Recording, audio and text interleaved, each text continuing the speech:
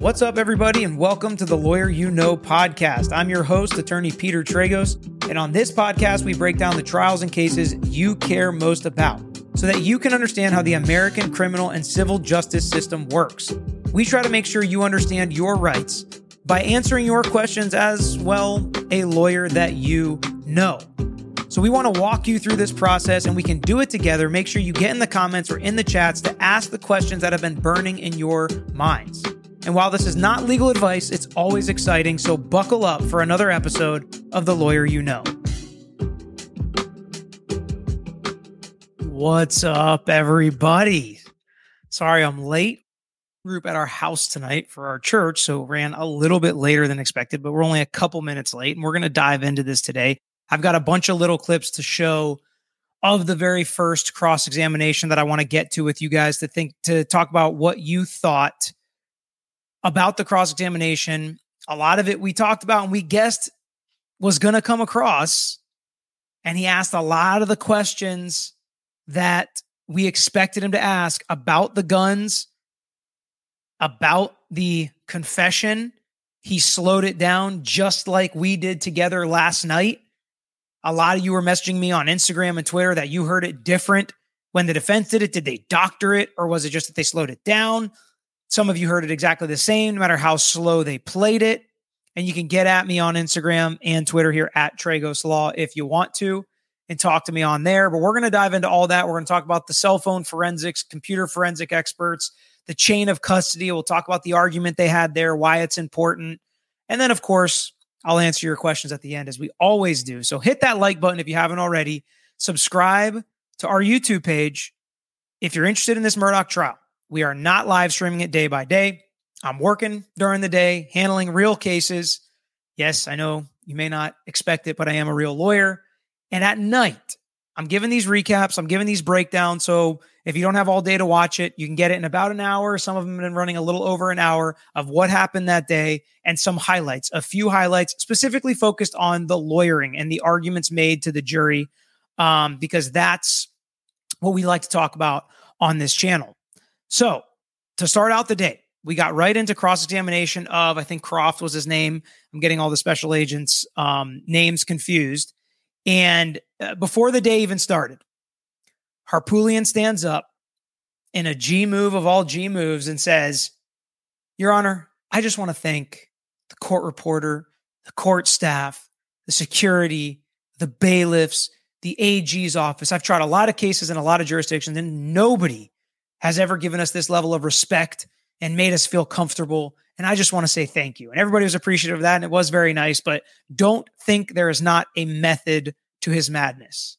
Everything is calculated, and he's doing everything for a reason, in my opinion. Okay, I've watched a lot of trials. I've been in a lot of trials. I've met a lot of trial lawyers. I've been in a lot of conferences where they talk about trial strategy and what you can do and how you're always on. There are certain lawyers that like to talk to every single person in the courtroom. Right? It just makes things, it creates a certain vibe. And I think he's done that in this trial. Some of you hate it. Some of you like it.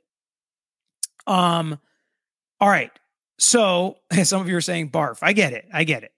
All right. So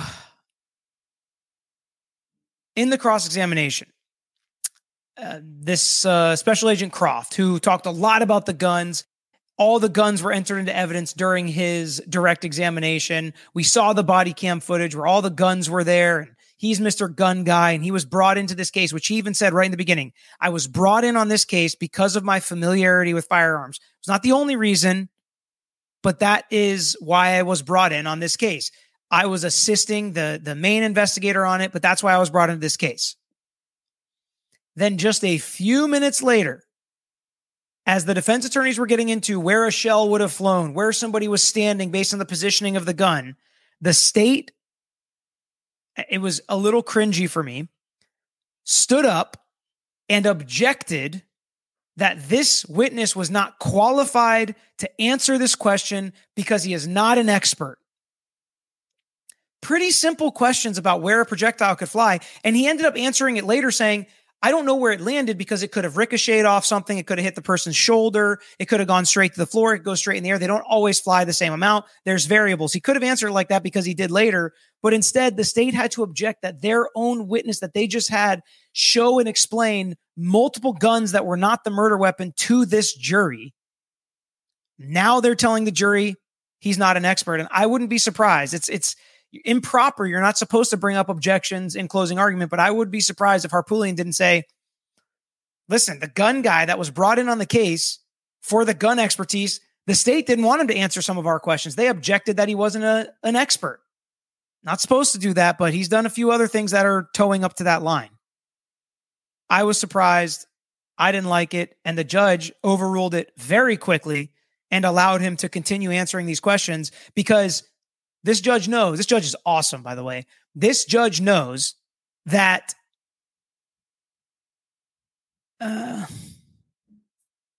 hold on a second here. I just lost the connection. This judge knows that the state would absolutely ask very similar questions to this expert / officer on very similar topics, and that's why they brought him on.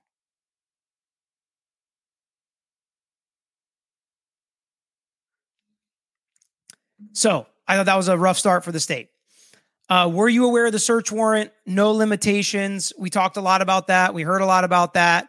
And he said yes, that he was aware of it. No limitations. He wasn't sure if he had it. But they basically could search everything from the jump with no issues like that. And yet they still didn't search certain things. I think I have some help on here tonight, but I'm not seeing stuff get starred. So I'm going to try to follow the comments here. All right. Okay. Then they finally start getting into the guns. They start to get in the guns, and I thought this went really well for the defense, pretty much like we expected it to happen. Let's listen in and see how the defense attorney cross-examines the fact that all of these guns that they had you bring here are not, in fact, the murder weapon in this case.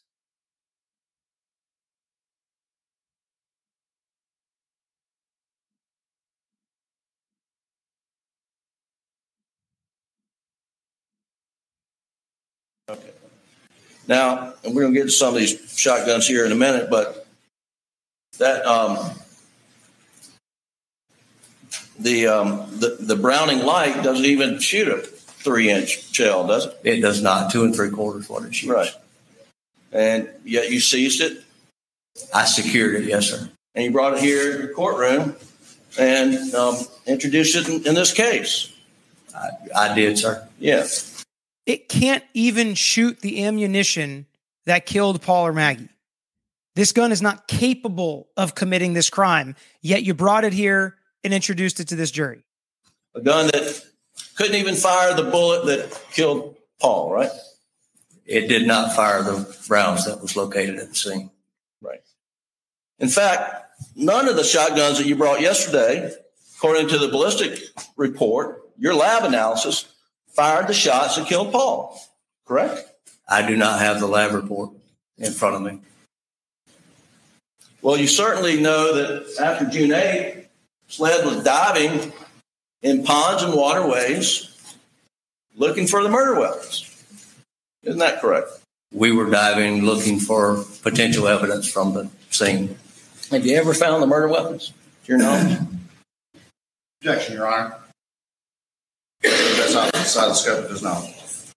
Objection. Once again, objection. It's outside the scope of his knowledge. He brought all these weapons here, but he doesn't know if they ever found the murder weapon.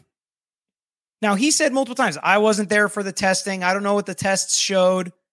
It's like, dude, you brought all these weapons. You explained all of them. What kind of, well, you know, these weren't the murder weapons since, in fact, they can't shoot the ammo that killed the victims in the case. Not a good look. Objection's overruled. And the judge did the right thing. Not that I'm aware of, sir.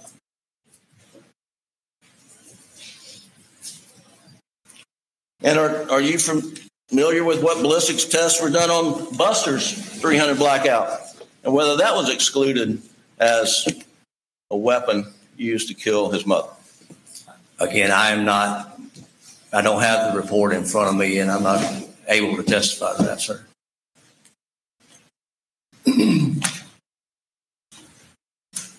And you brought these empty turkey load Exhibit 214. I don't know if I left in the turkey stuff, but it was hilarious when he was asking him all those questions. He's like, there's a turkey right there on the box, right? Because sometimes witnesses are so apprehensive to say yes to a defense attorney's question. But I thought that was interesting. Also, no closed caption available on this video. I have no idea why, but I would click it if I could, but I can't. 14, I believe, brought these into evidence, the box of turkey shells. That is the boxes I collected, yes, sir. And these were empty? Yes, sir, they were. And these were found in the trash can? Yes, sir. They were found in a trash bag, yes, sir. Okay. And you, let's see. Exhibit, the other end has exhibit number. Exhibit 90 is the Browning Auto 5 Light 12 gauge, which we already talked about wouldn't even hold a 3-inch shell, but there was no shells, no ammo in the Browning weapon, which is Exhibit 90 you brought to court, right?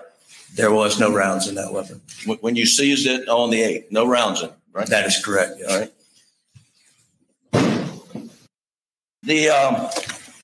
The Mossberg model Ulti-Mag, which is Exhibit 89, you have a 12-gauge shot shell written on the outside. So there was one shot shell in this, loaded in this gun, correct? That is correct, yes, sir. And do you remember if it was buckshot or birdshot? It was black. I don't remember what it was. Will you be able to look at it and tell us? Yes, sir. All right. I'm going to hand you the shot first.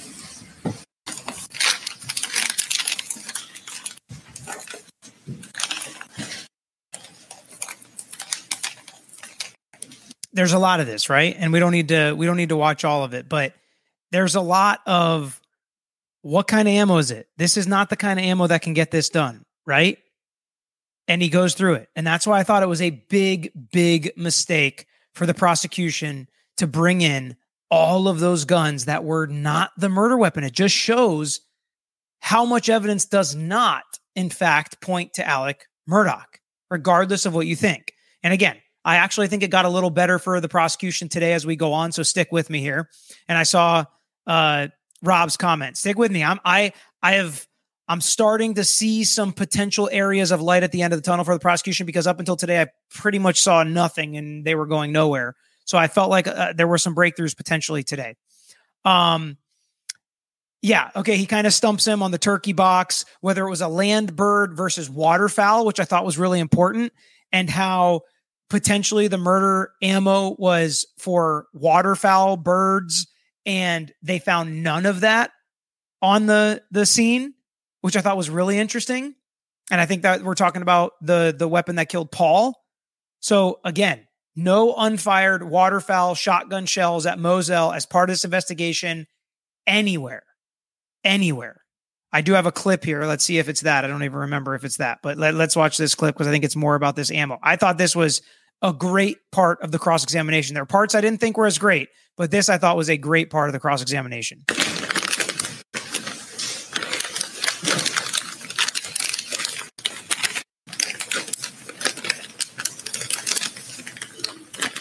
And the other box is the same on Federal. It's got a turkey on the front. All right.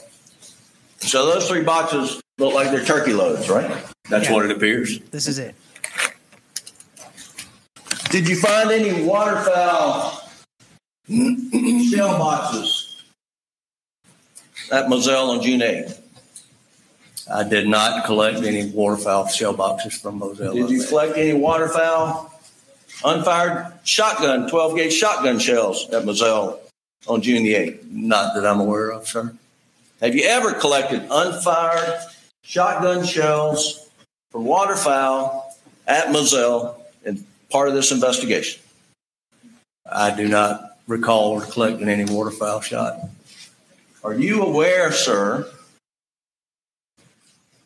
that the shot that blew Paul Murdaugh's head off was Winchester dry lock steel waterfowl 12-gauge ammunition?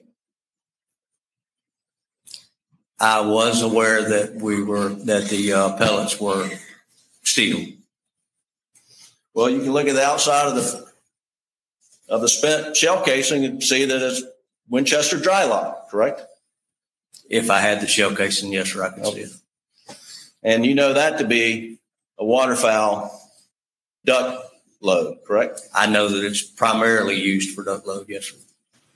That's a pretty big moment for the defense. I think that's a pretty aha moment that all this ammo we're seeing, all these spent shells, and none of them match what they believe to, as he said, I won't go as graphic as he did, but did the damage to Paul. I mean, that's pretty damning. What do you guys think? I love hearing what you guys think when you hear stuff like this. I mean, we saw all these guns. None of them are the murder weapon. We saw all this ammo. None of them match what killed Paul. Does that not at least bring some doubt into your head that this was one shooter? This was Alec Murdaugh that did both of these things? Why would he clean up and get rid of the ammo that killed Paul, but not what killed Maggie? Why would he clean up certain things, but not any of the other casings around Maggie or casings around the property? Very strange. And we're going to hear more of a lack of investigation later that just blew my mind. The things that law enforcement did not do in this case that they could have done. So many times they're like, oh, they lawyered up. You know, they were not cooperating. We couldn't do this or we couldn't do that. In this case, with arms wide open, Murdaugh said, beat me up, Scotty. Search anywhere you want. See what you can find. And maybe he's a mastermind. I think he's pretty conniving. But I mean, the fact that they couldn't find more with how wide open it was, even in 2 hours or whatever people think that he had time to clean this up, to me is tough to swallow if I'm trying to convict on this case as a juror. He also asked him right after this, which I think was also very important. And I asked a lot of you, and guess what? As usual, you all said this first, especially those of you from South Carolina in the chat. Whenever we have people that come in from the location the case is going on, they always provide great context. And you all said that's not abnormal at all to have 25 guns. He's probably got more. I've got more. I don't. But a lot of you said that. And guess what? This very nice, goosey, as he said, instead of Gucci, kind of ho-hum law enforcement officer that seems like a really nice guy, said it is absolutely not unusual at all to have this amount of guns in this house, in a hunting house, in the low country in South Carolina. You also, in the chat, astutely pointed out the problem with hogs, which we'll get to later. But you all know this. And don't think, this is why this is so fun to do, right? It's so fun to discuss this stuff because a lot of people don't give themselves enough credit. Some people give themselves too much credit. But when you're a juror in a case and you sit back there and one juror's like, maybe me, maybe I would sit back there and be like, why do they need such serious guns to kill hogs? Just to do this like fun hunting? They're using these dangerous guns. Shouldn't they know better? And you would be able to correct me and be like, no, hogs are a real problem for landowners here. So while it may be enjoyable, maybe some father and son does together, it's a real problem. And they're solving a problem by buying these kinds of guns and shooting these hogs. You all also said that in the chat. And I think that type of stuff is really, really important to bring us context to this case. Griffin says that he himself is a city boy. He said that multiple times. And it's not abnormal for lawyers to try to take on either the personality or the political views or certain ideologies that are in opposition with their client so that if people on the jury hate their client for, owning all these guns, they're like, well, his lawyer seems like a good guy. He's a city boy. He doesn't have the guns. He's not a gun guy or whatever it may be. Sometimes lawyers do that and they play it up. Sometimes it is true, but sometimes they play it up just to make sure the jury knows, listen, we don't agree with him either politically or ideologically, or we don't have guns. He has guns, whatever it may be. So that happens a lot. And he did it in this case multiple times. And where he told him to aim the gun, the officer's like, how about I aim it up here? He goes, see, I'm a city boy. That's why I rely on you. And then the jury laughed. There were a couple times today where the defense lawyers made kind of jokes or certain comments where everybody in the gallery and the jury was laughing. Again, they talked about where the shells went. That was where the objection came. They talk about the Faraday bag and what's the point of it. I think there's a witness more qualified to testify about this later, and I actually think he did a good job, so we're going to save that. Then, really interesting stuff here. They start to talk about how Alec Murdaugh was the only suspect or only person in the circle, and he built up to some really important points that were made later about if this was the only suspect, why didn't you do things differently? Why was this such a bad investigation if he was in fact the only suspect? But let's listen to them talk a little bit about that, about him being the only suspect and what that meant and how they were looking at him. Is going to be looked at. Is that fair? That would be a fair statement, sir. And y'all were looking at Alex on the 8th. SLED was, correct? Yes, sir. And would you have a label? Was he person of interest or suspect on the 8th? We were looking at Alec being the one that found the deceased, being the husband, the father, in an attempt to get Mr. Alec out of that immediate circle. Yeah, they were only investigating him to get him out of that immediate circle. That's the only reason they were investigating him. They were definitely not trying to convict him. And you've described this investigative circle. So you draw a circle around potential persons of interest. And Alex was in that circle, correct? We don't draw a circle around any individual person. We work with the crime scene, which is what we consider the circle. And we work from our way inside out in order to find any potential suspects, identify suspects, clear individuals. So we start with the small circle. So when you started with the small circle, although you don't draw it, I mean, it's a sort of an investigative mental tool. Who was the person in the small circle?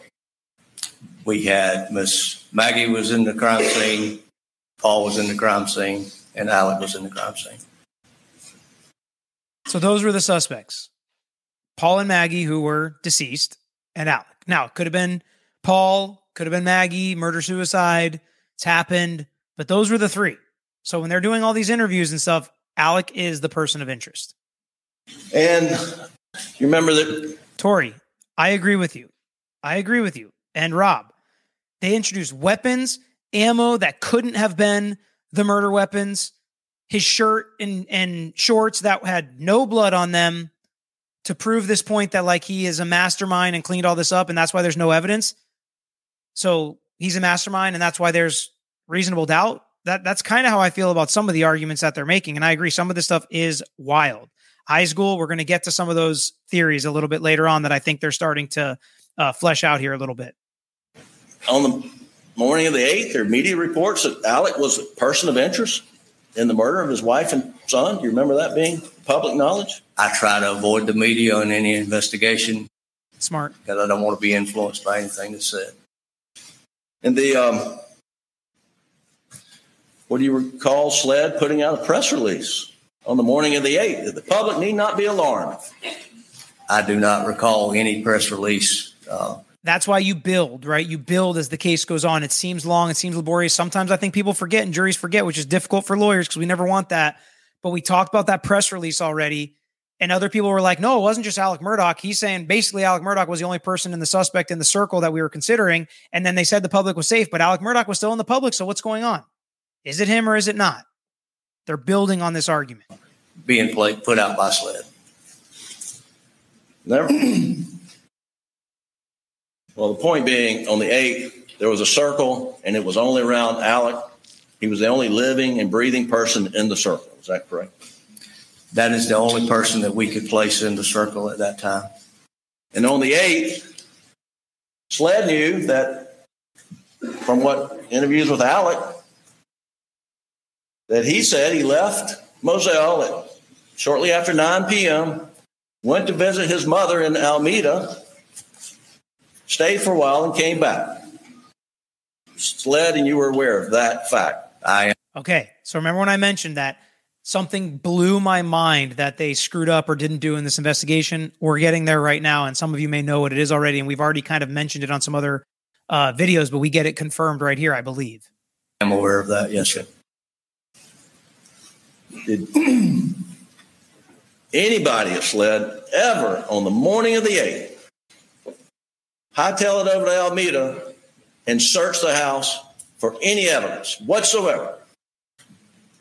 I did not go to Alameda and search the house. On the 8th. Are you aware of anyone ever going to Alameda to search the house until sometime in September of 2021? There was a number of agents out working. I'm not sure what the other agents did. Okay. That's the mind-blowing part. So in case you didn't catch it, we'll repeat it here. This happened June 7th.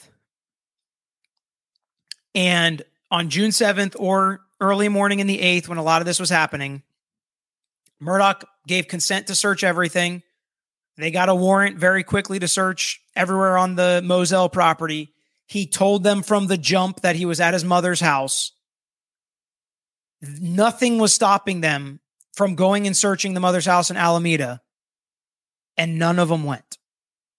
Now, he says he didn't go. He's not aware if anybody went. So somebody could have gone. And I really hope the prosecution brings somebody that went over there and searched the pipes and the clothes and the washing machine. And is there blood anywhere? Are there weapons there stashed somewhere buried in the backyard?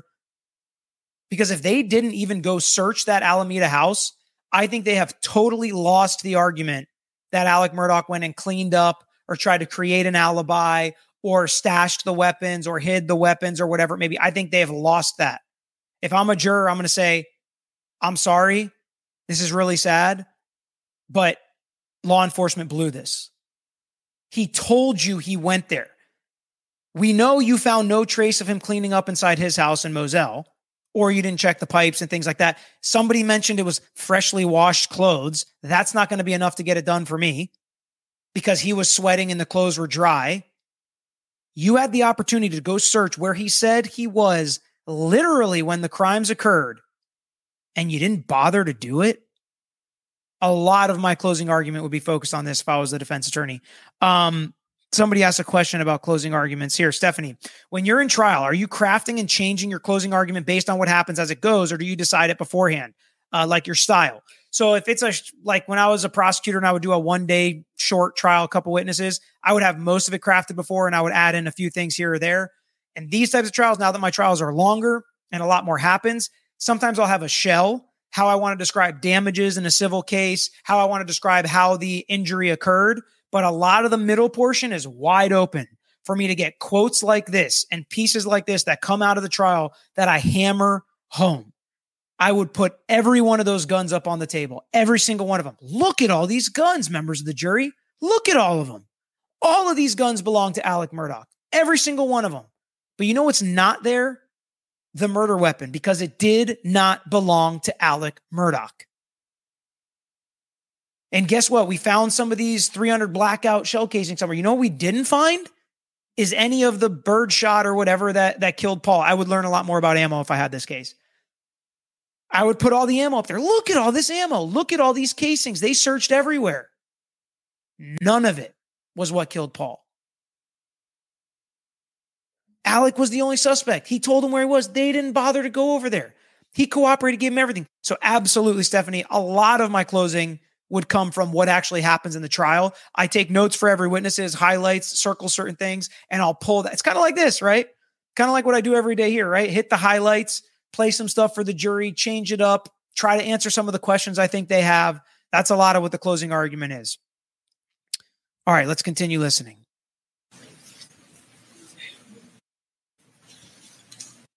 Wouldn't it have been a good idea to go to Alameda on the morning of the 8th, where the guy in the circle says he was, right? I did not go, and I can't testify to what other agents did. Well, you've been working this investigation. Are you the lead case agent? No, sir, I'm not. Who's the lead case agent? David Owen. Now, every interview that Alec Murdaugh gave, you participated in, right? I did, sir. So were you working, sort of Agent Owens' right-hand man in this investigation? I was assigned by the captain to assist Agent Owens. So it's fair that you knew daily developments as the investigation progressed, right? We had briefings with each other on the case. Yes, sir. And you knew that at no point in time, June, July, August, anyone went over to Alameda, searched the house, searched the property for any dirty clothes or any murder weapon? I know that I did not go, and I'm not sure what other agents in the investigative circle had done.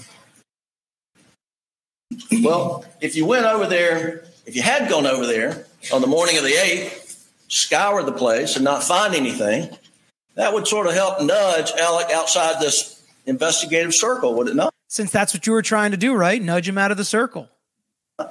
I can't testify to what if, sir. I did not go.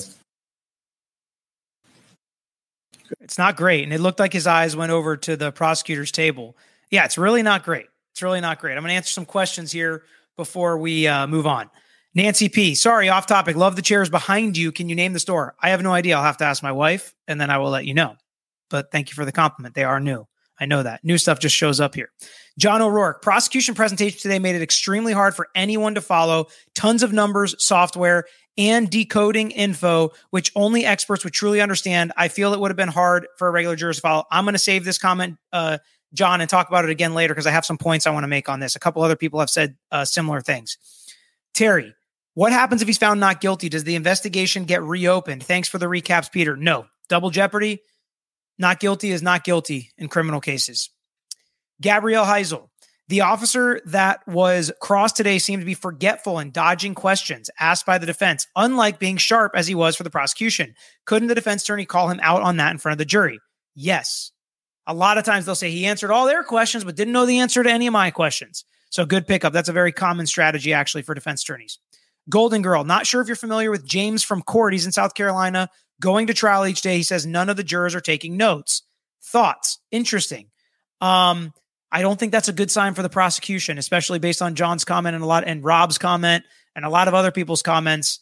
I don't think that's a good sign for the state because this stuff can get complicated.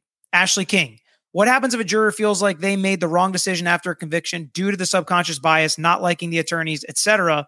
It's not really much they can do. Not really much they can do. Now, if there was some kind of fraud or wrongdoing or something like that, maybe, but not just like, I think I may have made the wrong decision. EJ, if he gets acquitted, can the state's loss negatively affect convicting him for all the financial crimes he's facing? Love your recaps. Thank you. Thank you, EJ. Hope you're doing well. I don't think so. I really don't think I think they could lose here and still be very successful in the financial crimes. Everything I've looked into there, the evidence seems very strong against him in those cases. So I think it's going to be a very different kind of case. Tory File. This is the first trial we've covered that I'm scared that he might get convicted because he isn't liked and not on the evidence. I don't think the prosecution has met the burden. I don't think they can. They have nowhere near met the burden yet, but they might be on their way to doing it. We'll see. And it's possible they just don't like him because they know about all the other crap going on with him. We'll see. Giggle, because they didn't think he was a suspect. They did. They did think he was a suspect. They said he was the only suspect at that time when they were doing these interviews. He even says it again later. When we were interviewing him, yes, he was a suspect. Peter, he isn't immediately treated the way you think because of his last name. I live here and the good old boys club is strong. Ashley, that's what I've heard a lot in this case. Sarah Bellum, not to be conspiratorial, but it seems the prosecution bungled this on purpose. That's an interesting thought. Jilly Bear said, Emily said today the jury's not allowed to take notes. Man, that's tough. It's tough in a case like this. Sad Tiger, did Paul have enemies? Was mom killed by accident? That's what Alec Murdaugh thinks. So Sad Tiger, it sounds like if you were on the jury and Alec's team is making these arguments that you might buy it. Okay. Thank you, Tracy. So a lot of people tell me Chanley Painter saying they're not allowed notebooks. Okay. All right. So let's continue in kind of our recap here. They talked about the cavalry coming in and how they put Murdaugh and his family and friends in separate cars and questioned him at the same time. Nobody knew they were going to test the phone ahead of time. Nobody told him not to delete anything or to preserve it or anything like that. Alec Murdaugh was the one that actually called for some of these meetings because he wanted updates, and they were using it as an opportunity to do another interview with a potential criminal defendant. None of that was that big of a deal to me. But we are going to get to one of the most important parts, and that is how the defense dealt with the supposed confession. I did him so bad. They did him so bad. Let's listen to it together. And I want you to let me know in the comments, did your opinion change about what you thought he said when the defense did their cross-examination or slowed this down? Let me know. in the comments.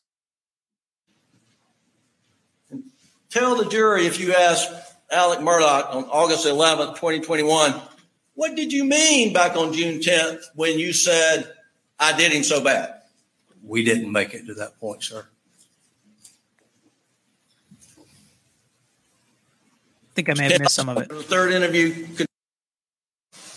if the guy in the middle of the circle, the only one in the circle, I did him. I was a little in the too early far ahead. stages of investigation. It was more of an information gathering from Mr. Alec. And we did not have information at that point, to my opinion, to challenge Mr. Alec on any of his statements. Your Honor, 11 was the one and only in this circle on June the 10th. You're in the car with him, and according to your testimony, he says, I did him so bad. I think I may have missed it. That is what I understood him to Sorry, say, let yes, me sir. back it up a little bit more. For his phone so that it can be extracted. Not an agent with something. That would be Investigator Hike. Swab from Buckle from Alabama. with Alec, and it ran for almost an hour, could be longer. You sat on the stand and heard that, right? Here we Yes, go. sir, I did. And at various points in time, you were asked, what did he just tell you? Did he just tell you this? Do you remember that? I do, sir. And then you get to one point in the interview where you're asked, what did he just say after you said it must be tormenting? And you testified that Alex said on the video captured by audio that it was so bad, I did him so bad. That's what you testified to yesterday. Yes, sir. That is what I testified to. Now, are you 100% confident that Alex said, I did him so bad? Bad question, in my opinion. And I'm going to be a little critical here, maybe nitpicky. You guys can feel free to disagree with me as always. I do not think this went as well as I expected it to go based on the quality of these defense attorneys throughout a lot of other cross-examinations. This is kind of the start. I think that's a bad question. Do you know with 100% certainty? Rather than they did him so bad? I'm 100% confident in what I heard and I interpreted him as saying. But you would agree that this jury can hear the same thing you heard on June the 10th by playing what was captured on the body cam or the recording equipment in Agent Owen's car, right? Yes, sir. Now, when you heard what you said, you're confident what you heard, that he said, I did him so bad. What'd you do in response to that? I've made a mental note of it. Again, we were still in the early stages of investigation. It was more of an information gathering from Mr. Alec. And we did not have information at that point, to my opinion, to challenge Mr. Alec on any of his statements. That's baloney. That's baloney. I didn't really notice he said it at the time, but when I heard it back, I saw that he said it, or I heard that he said it. And I think it was a Freudian slip. That's a better answer, because if somebody confesses to you that is the only suspect in the case, you're probably going to move on it, which we already talked about this last night. And it's funny, it's playing out kind of exactly as we expected it to. John 11.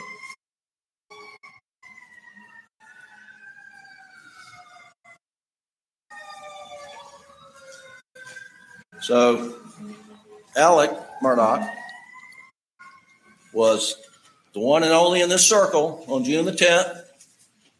You're in the car with him, and according to your testimony, he says, I did him so bad.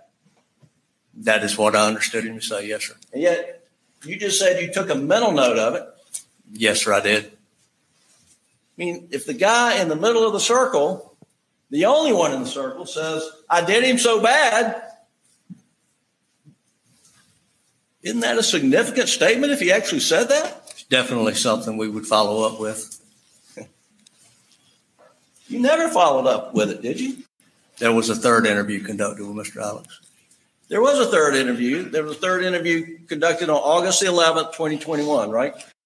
You really think that's a follow-up on that? Like, you think he made it? A lot of you are disagreeing with me in the chat, I see, which is totally cool. And Giggle even said, I love that we can agree to disagree. I'm not seeing the same. I feel like the way we're giving him a break and lots of leeway because of who he is. I feel like I have the other feeling about him. I am coming into this looking at this more negatively of Alec Murdaugh probably than I have of any criminal defendant that we have started a case with because of what I feel like I knew about him walking into it, if I'm being honest. I do not believe that any of this.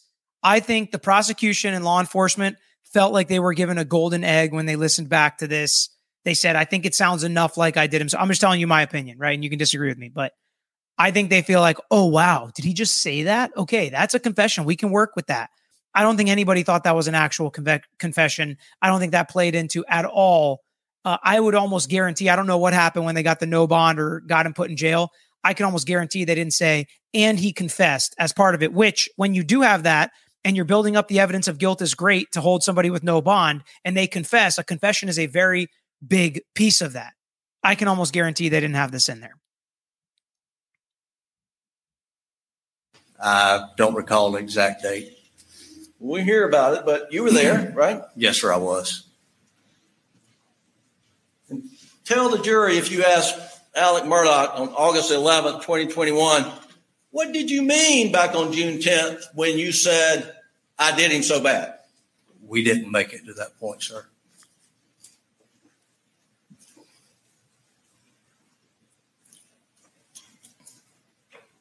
In fact, back on June 10th, after you had this, what you heard him say, I did him so bad, you went on to talk about funeral arrangements, whether they're going to be public or private. Isn't that right? There was questions concerning funeral arrangements, yes, sir. And Agent Owen says, so Beth here,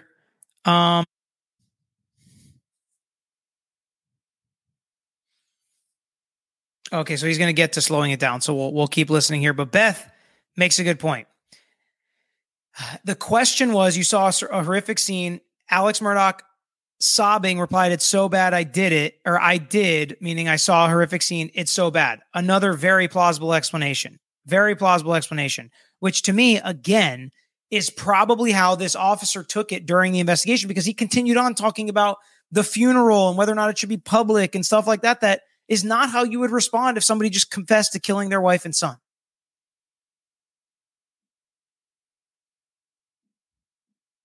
well, Alex said he was trying to make arrangements. I do recall Agent Owen saying something about the media not being there. Yes, sir. I'm talking about the funeral here. June the 10th. Again, it was something that we were definitely going to follow up on. Yes, sir.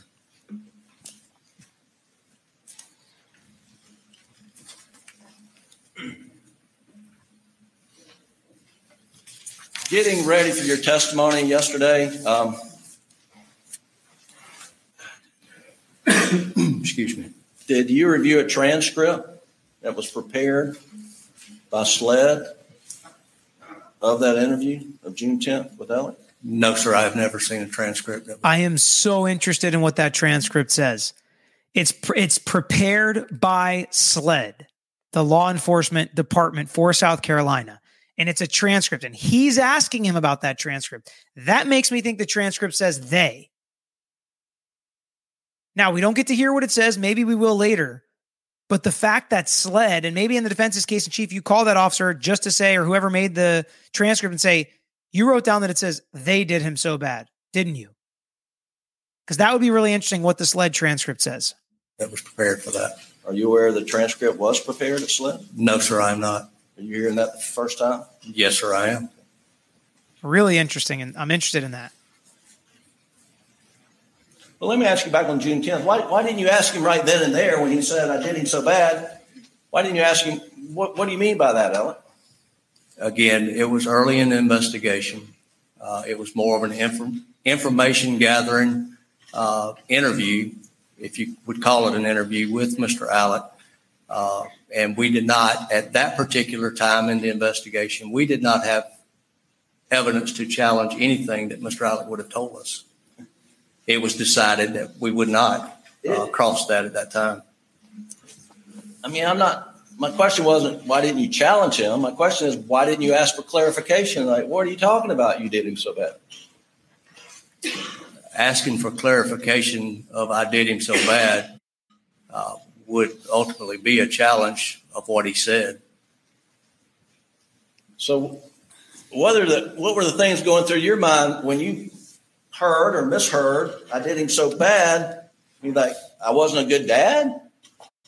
I spoiled him? Or I killed him? Different What was explanations. going through your mental note?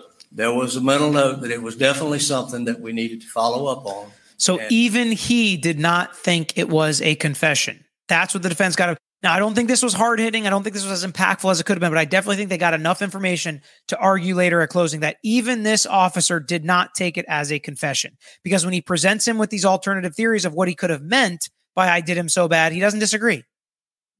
And ask at a later time. Speeding it up a little bit.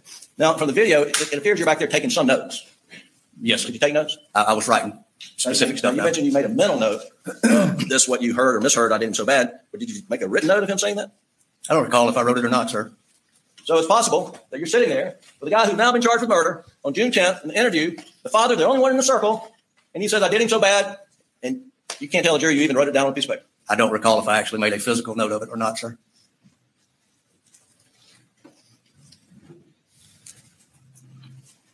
I'm going to play that clip from State's Exhibit 243, which is in evidence. I want you to listen again with the jury. Hang on, Your Honor. All right, slowed it back down for the clip.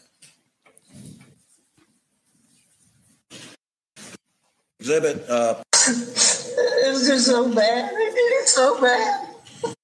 The more I think about it, the more I think it's inaudible. That I can't decide if it's they or I. I lean towards they, honestly.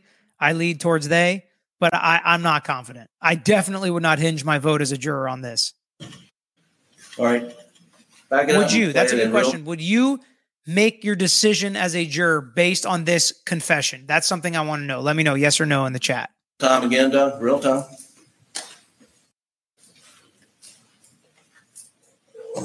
Or not easy. I know it's hard. And sitting here talking today is tough. It's just so bad. I did it so bad. It almost sounded like EY. A did him so bad. Did you hear now, they or I? I will still testify that my hearing, I hear I. And he's not going to change that regardless, but he wants to keep drilling into the jury's head that it's probably something else or could be something else. Mia, this is absolutely an explanation that's potentially exactly what they were thinking as the investigators. Your Honor, we'd like to play it again at 1/3 speed to slow it down. It's the same. Thank you. I would object playing it at 1/3 speed. With no foundation laid for who's manipulating it, how it's being manipulated. Oof, another bad objection by the prosecutor. Looks like you're hiding something. It looks like you don't want, all they're doing is slowing it down to 1/3 speed, and whoever's in the courtroom is the one doing it. To me, that's not a good look for the prosecutor if the jury's paying attention to I objections. think obviously we have it in real time, but there would have to be some additional foundation. Judge overrules it. Play at 1/3 speed.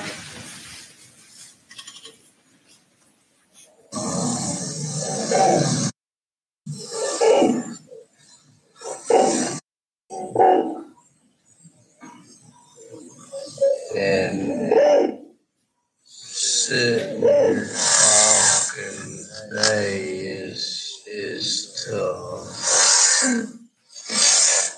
It's just so bad. I did it so bad.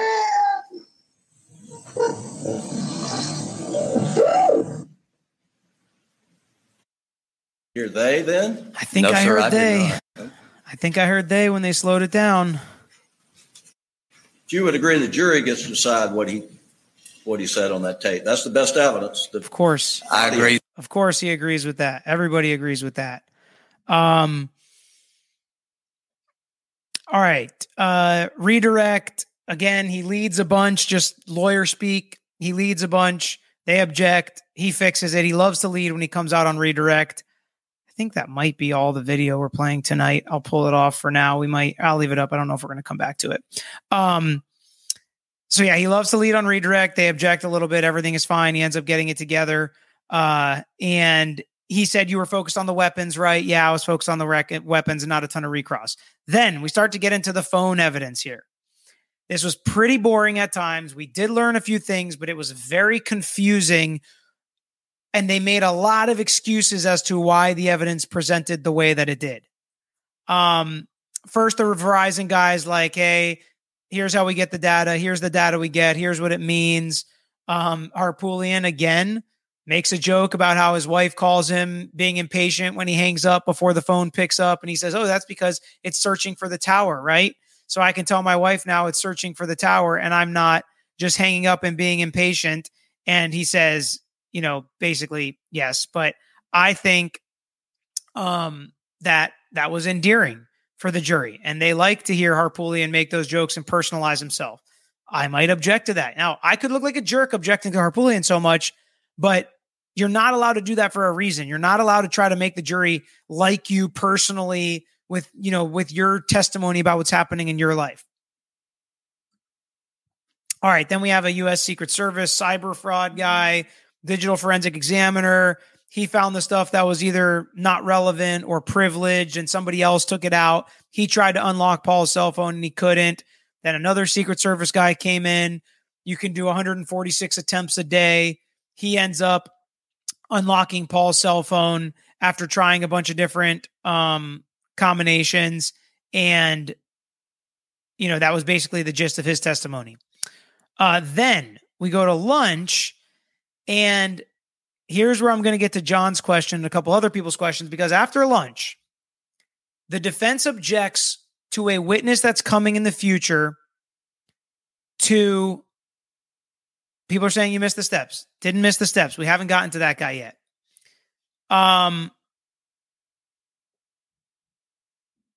So let me see. I think I can pull this off now.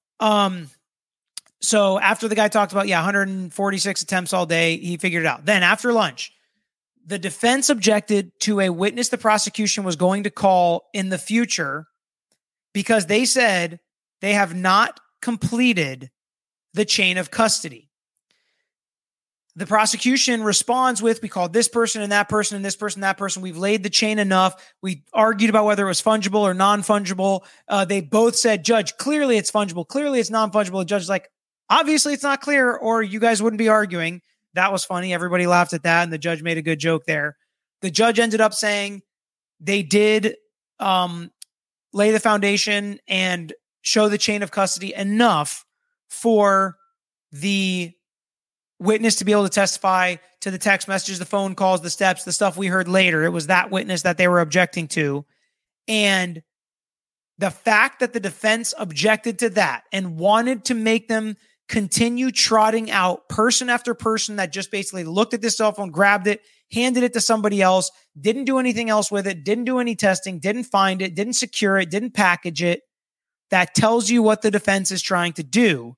And that's where we get back to John's question. The presentation was hard for people to follow. Tons of numbers and software and decoding and info only experts would truly understand. I feel it would have been hard for a regular juror to follow. The defense is making them call all of these boring witnesses to lay the foundation. A lot of times things like this are waived. Records custodian, chain of custody. A lot of times those things are waived. But in this case, I think the defense wants them to be confused, and it could come down to what Stacey said. Why is the jury not allowed to take notes? What is the strategy or reason? It's a whole lot to remember, and much more is boring tech talk for a layperson. I agree with you. I think it's weird that they can't have notes. If this was my jurisdiction, I would fight for that rule to change or ask the judge if they could have notes. Melanie, hey, Uhtred, why don't they let you take notes? Why do they let you take notes normally and then not use them when you begin to deliberate? Because sometimes it helps just jog your memory, stay involved in the case, look back to what happened. But they do want you to rely on your memory when you're making the decision and going back to deliberate. So maybe they just take it a step further and you got to rely on your memory the entire time, which to me is tough. Ashley, so is the whole case going to come down to Snapchat? Wouldn't that be interesting in 2023? Crystal, wouldn't it be smarter to try the financial cases first to make the murder case make sense? Being a crook doesn't make you a murderer. I agree. They demanded speedy trial on these murder charges. So the defense basically forced the prosecution's hand to try these first. Susan, do we know if Paul tested for GSR like he shot mom and Alex shot him? Just a thought. They ruled him out as a suspect. That is something that we know. All right. So then we get to the firearm law enforcement officer, gun salesman, Murdaugh cousin, who's the gun guy who built these 300 blackouts. I thought it was really weird. The weirdest part about this testimony to me was the first two guns were $9,000 plus, and the last one was only like $800 or something. It's like, why were the first two? So I get the scope and the paint and the whatever, but really that much more from $800 to $4,500? That was kind of wild to me. Whoops. So I thought that was kind of the most interesting part of his testimony. He built these guns. He did buy 300 blackout ARs, and gave them to Alec. There was no real testimony. Actually on cross, I thought the biggest part was, you know each other, right? He did not want to be associated with Alec. He's like, yeah, we're all cousins. I hang out with John Marvin. I think the guy's name is. I hang out with John Marvin, Alec's brother, more. I'm closer to John Marvin. Yeah, I see the boys, but I'm closer to John Marvin. But you know each other, right? And he's like, yes. What is his relationship like with his son? Always good. He was very excited to buy these gifts for them or these guns for them or whatever he said. So very interesting to me that even he, a prosecution witness, says Alec's relationship with his sons is great, which again, I need a motive if this guy's going to murder in cold blood his 22-year-old son, whom by all accounts and purposes he loved. All right.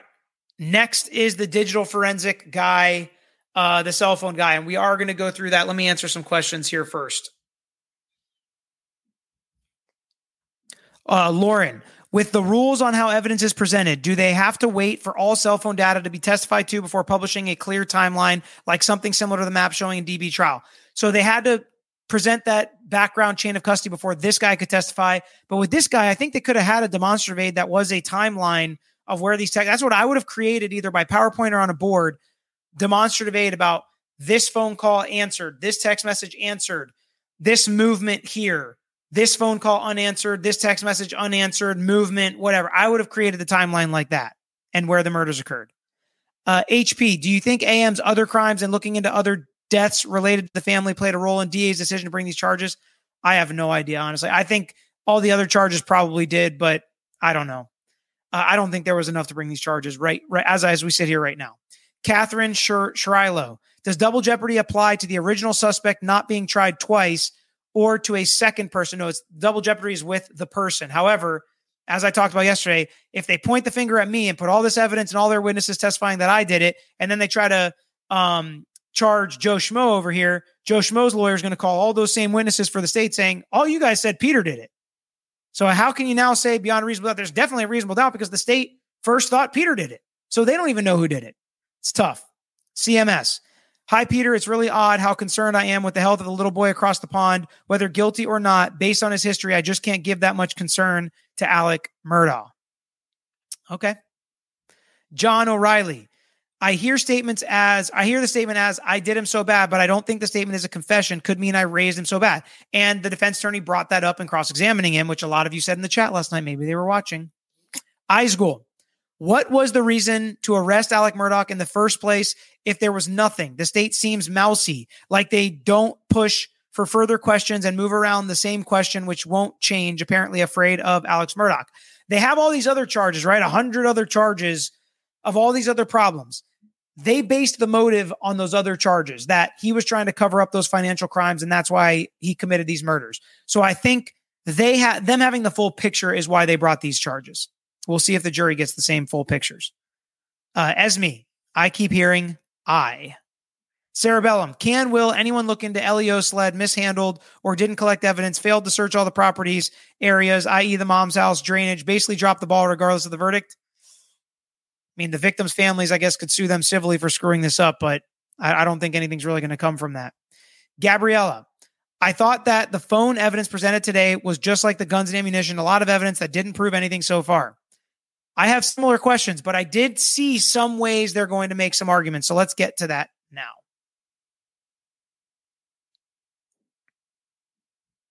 All right, digital forensic guy, all sorts of certifications. He's an expert. We're focusing on Alec Paul and Maggie's phones. The Faraday bag explanation, you don't need that. You can just put it in airplane mode. So again, defense attorneys nitpicking and blowing up something they didn't do when turns out there was an alternative way that they could do this all along, and they decided to do it the alternative way by just putting it in airplane mode and not in the Faraday bag. A lot about processing, phone location settings. Then we get to the calls on Maggie's phone where they start to build this timeline. Incoming call was not answered at 9:04 and 9:06 from Alec Murdaugh. 5 calls total in a row from him, plus a couple text messages. And I'm saying to myself, what does this prove? That he called his wife, that he texted her, does not prove he committed the murders. Earlier, there was a completed call by somebody named Marianne. There was a text message read at 8:49 in a family group chat. It sounded like who's going to go see Alec's dad with them. Another text arrived from Rogan at 9:24. It was unread. Text arrived at 9:08 from Alex. They started going all out of order and saying like, yeah, it's not in chronological order, but it's fine. Yeah, this counts her steps, but it's not exact. It's somewhere between 9 and 10 o'clock is what this means. Yeah, this stuff's not really exact. They gave so many excuses for the evidence that they got out of this expert, which I thought wasn't great. They saw at 8:30 p.m. Poshmark was previously accessed and in the background. 8:49, the display was on. They made it so complex. Well, how can the display come on? Oh, the screen can light up. You can get a notification, a text message. You can unlock it. You can play something, whatever it may be. It's like, or she received a text message and she opened that text message. Since we were just talking about the fact that she got a text message at 8:31 and read the text message at 8:49. And that seems to be exactly what happened here. So I don't know why they didn't just go with that instead of all this confusing, like, tell me all the ways a phone can light up or a display can light up. Thank you, Jay's Shack, for the super sticker.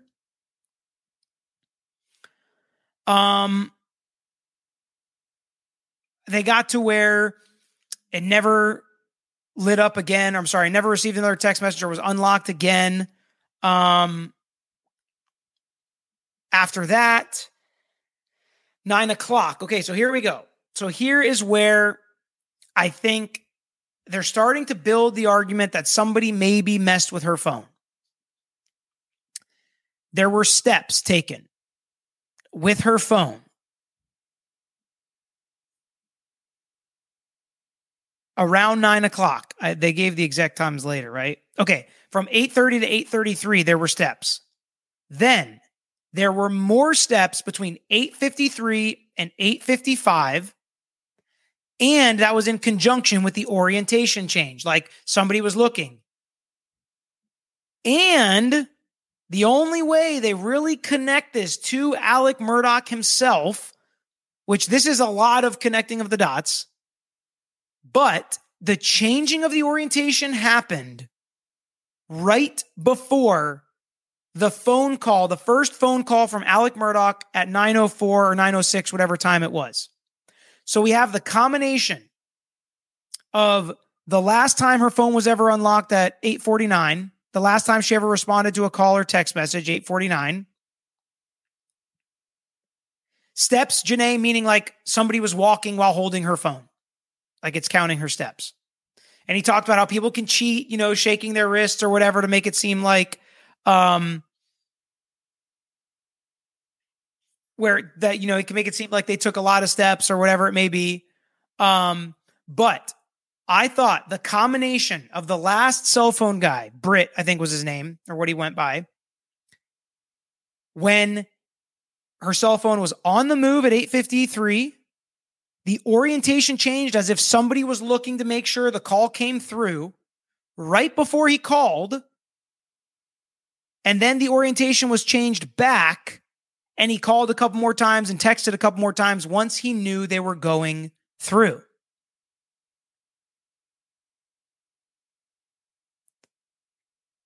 That is finally, I said, there's some light at the end of the tunnel for where the state is going and building with all this boring background stuff of, I took the phone and handed it to them. I put it in this bag and handed it to them. And it was the orientation change stuff was wild to me that they can see that on the phone. Like if I'm looking at it like this or looking at it like this, if it's moving around, not just your smartwatch, your Apple Watch, but literally the phone. So they have finally connected Alec Murdaugh to this timeline. Do I think it's enough? No way. Not even close. But this lets me believe, or leads me to believe, the prosecution actually has more that's going to put Alec Murdaugh in this timeline. They're going to bust his alibi open, maybe. Call some witnesses there.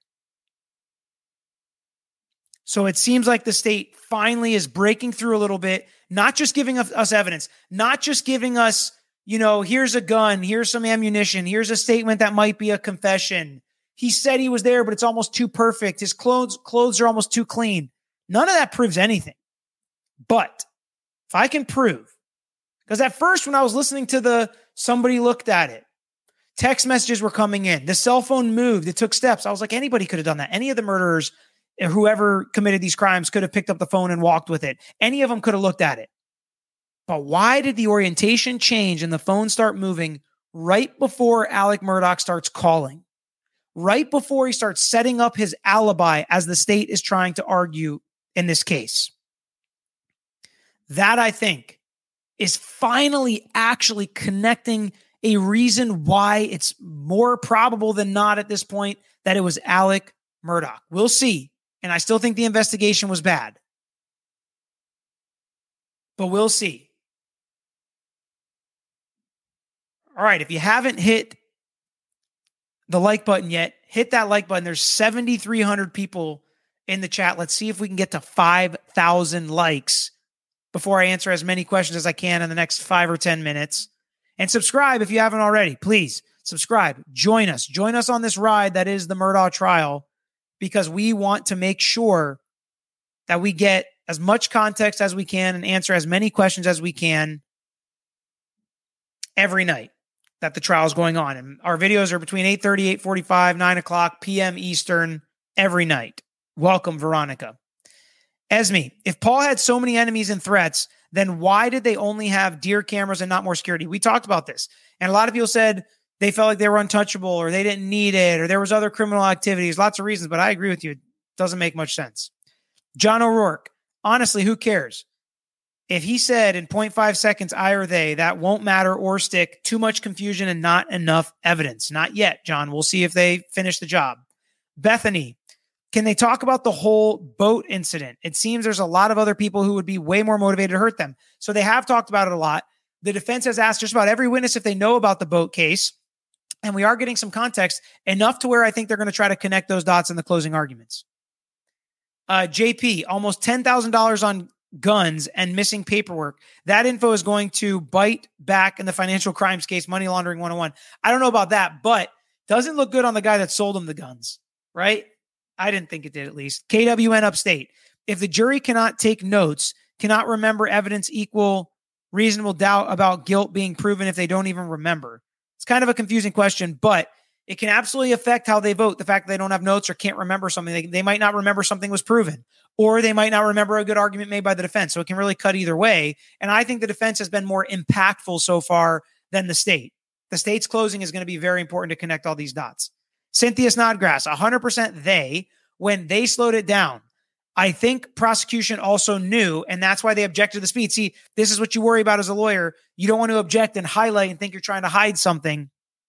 Are the jurors not allowed to take notes or just aren't? Always love these nightly chats. Me too, Cynthia. Seems like they're not able to take notes. Beth, I was on the I side until I listened for a they, and then he said they, in my opinion, of course. Yeah.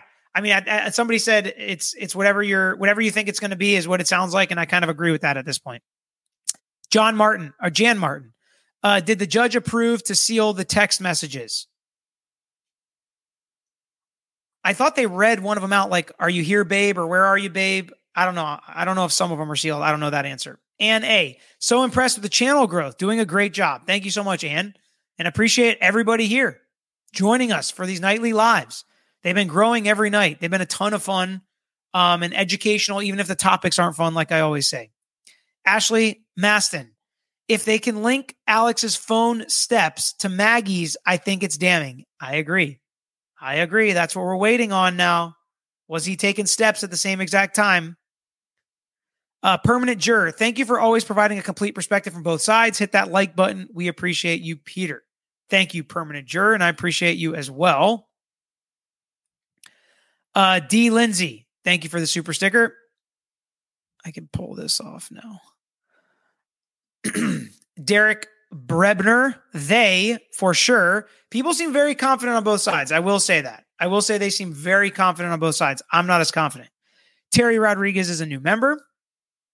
Lisa Figueroa, I keep waiting for a gunshot residue test result. I don't think it's going to be helpful. That's why this blue raincoat tarp is where all the gunshot residue was. I don't think they're going to find gunshot residue on Alec Murdaugh to connect him as how much he would have on him if he fired this many shots with two different weapons at two different people. The two different weapons thing, if he really did plan it, that was the genius twist. Carolyn Pulliam, thanks for the super sticker. Mia Bailey, him saying he wasn't at the kennels before, if Snapchat proves otherwise, yikes. I agree. Proving him out to be a liar and trying to cover this up or mislead law enforcement or tell him to look a different way or like it wasn't him or leave a big gap there that he lied about, that's really important. I think that, jurors could convict on that alone. I hope they don't, but they could because that's a big lie to tell. Rob, by the way, I'm exhausted working in the shop, but listening in because as a fellow trial attorney, I feel like I need to hear Peter's take on these cases. Please do the YouTube stuff if you haven't yet. Thank you, Rob. Yeah, and it's supposed to be much more fun to work with your hands. After a long day of work, I just come and talk about more law stuff now every night during a trial. I know you do this every Friday night. You get to work up to it all week long. Hit Rob's Friday Night Frenzy if you guys don't already every Friday night. I think right around this time or right around the same time I'm doing these videos. John O'Reilly, timeline of the phone activity will be done in closing argument. One of the last things the jury will recall, strategy by the state. Better hope the juries don't make up their mind, John. All statistics say that very few jurors make up their mind based on closing arguments. And most trial lawyers know that. So you do not want to say, you usually don't want to save stuff. More jurors make up their mind in opening statements than any other part of trial. It's crazy. That's what the statistics show. How perfect are they? I don't know, but it's crazy. I don't usually save stuff. I don't want a smoking gun. If I've got something good, I want the jury to know it up front because there's no real hide the ball anymore. Discovery is too broad in most states. KWNY upstate. Phone could have slipped a little. Animal could have touched it. Bug could have landed on it. Wind could have blown it. Raindrop could have fallen on it. Sure, jury could believe this. What's reasonable, right? Not what's possible, but what's reasonable. And I don't think it's enough, but it's the beginning of something to me. It is the beginning of something to me. Maureen Griffin, welcome. A lot of new members. We are already planning our members only live for February. It's going to be fun. Rachel Karen, thank you for the super sticker. All right. I think we've come to the end here, a lot closer to 1 hour than before. I appreciate everybody joining me. Hit that like button on the way out. We are going to get John's super chat here. Donation to the chat. Chat, keep bringing great convo for Peter and us to discuss. Keeps everyone's mind ticking. Yes, it is literally nothing without the chat and without the questions. At least this show. Maybe some other people are really engaging and super entertaining on their own. I feel like what I bring to the table here is the question and answer portion. And you guys are more than 50% of that. I was going to say 50% of that, but more than 50% of that, bringing the different perspectives because you're not only asking the questions, a lot of you are answering and responding in the chat as well. A couple new members, Heather and Sarah, flooding in here at the end. And then permanent juror, this investigation does seem like a good old boy club took place. Anyone else here, the clearing of the throat all the time? Yes.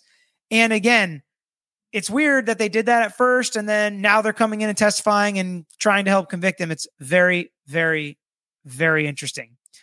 Spirit Butterfly, welcome aboard. And that's it. I got to call it. I got to draw the line somewhere, and I'm drawing it here.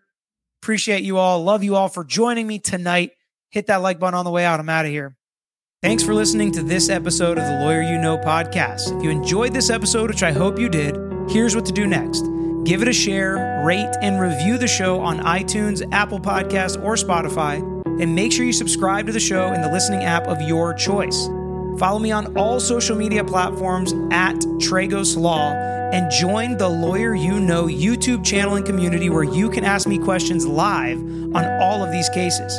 If you've got an idea for a specific topic, or you have a personal legal question on an injury case, whether it's a car accident, trip and fall, wrongful death, or catastrophic injury case, please email me at lawyeryouknow@gmail.com. All of these links I just mentioned are included in the show notes section of this episode. So until next time, I'm Peter Tragos.